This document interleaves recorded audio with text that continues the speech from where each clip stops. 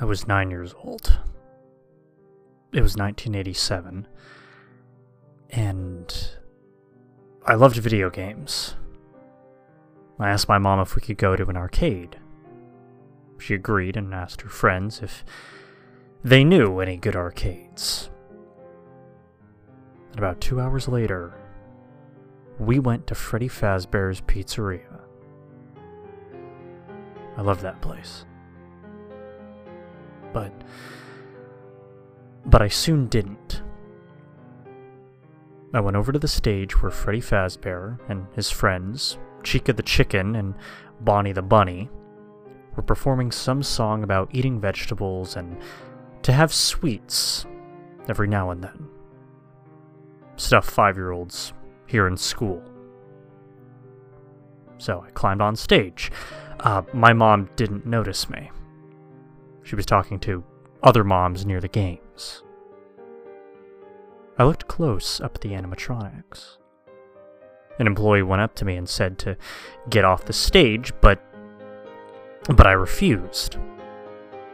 He must have been lazy, because he told me that I could do anything on stage, but at all costs to not touch Freddy.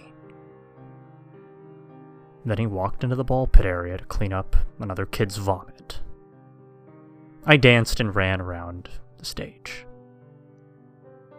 But then I accidentally touched Freddy. The place then announced that a fire started in the kitchen due to a pizza burning. But I didn't get out in time. Freddy grabbed me and backed up into the backstage. "Hey, little fella! You're not following the rules!" Someone came back in. The manager and my mom came in. The manager ran to the power and shut down the electricity, forcing Freddy to free me. I ran out. And about 3 months later, 4 kids went missing at Freddy's. I never went there again. Many bad things had begun. A day later, I was walking with my mom to the store when we passed by Freddy's. I joked around with my mom to see if something went on. I mean, surely not another thing could happen. But to our shock, we saw a kid near Pirate Cove on the floor with a part of his head gone.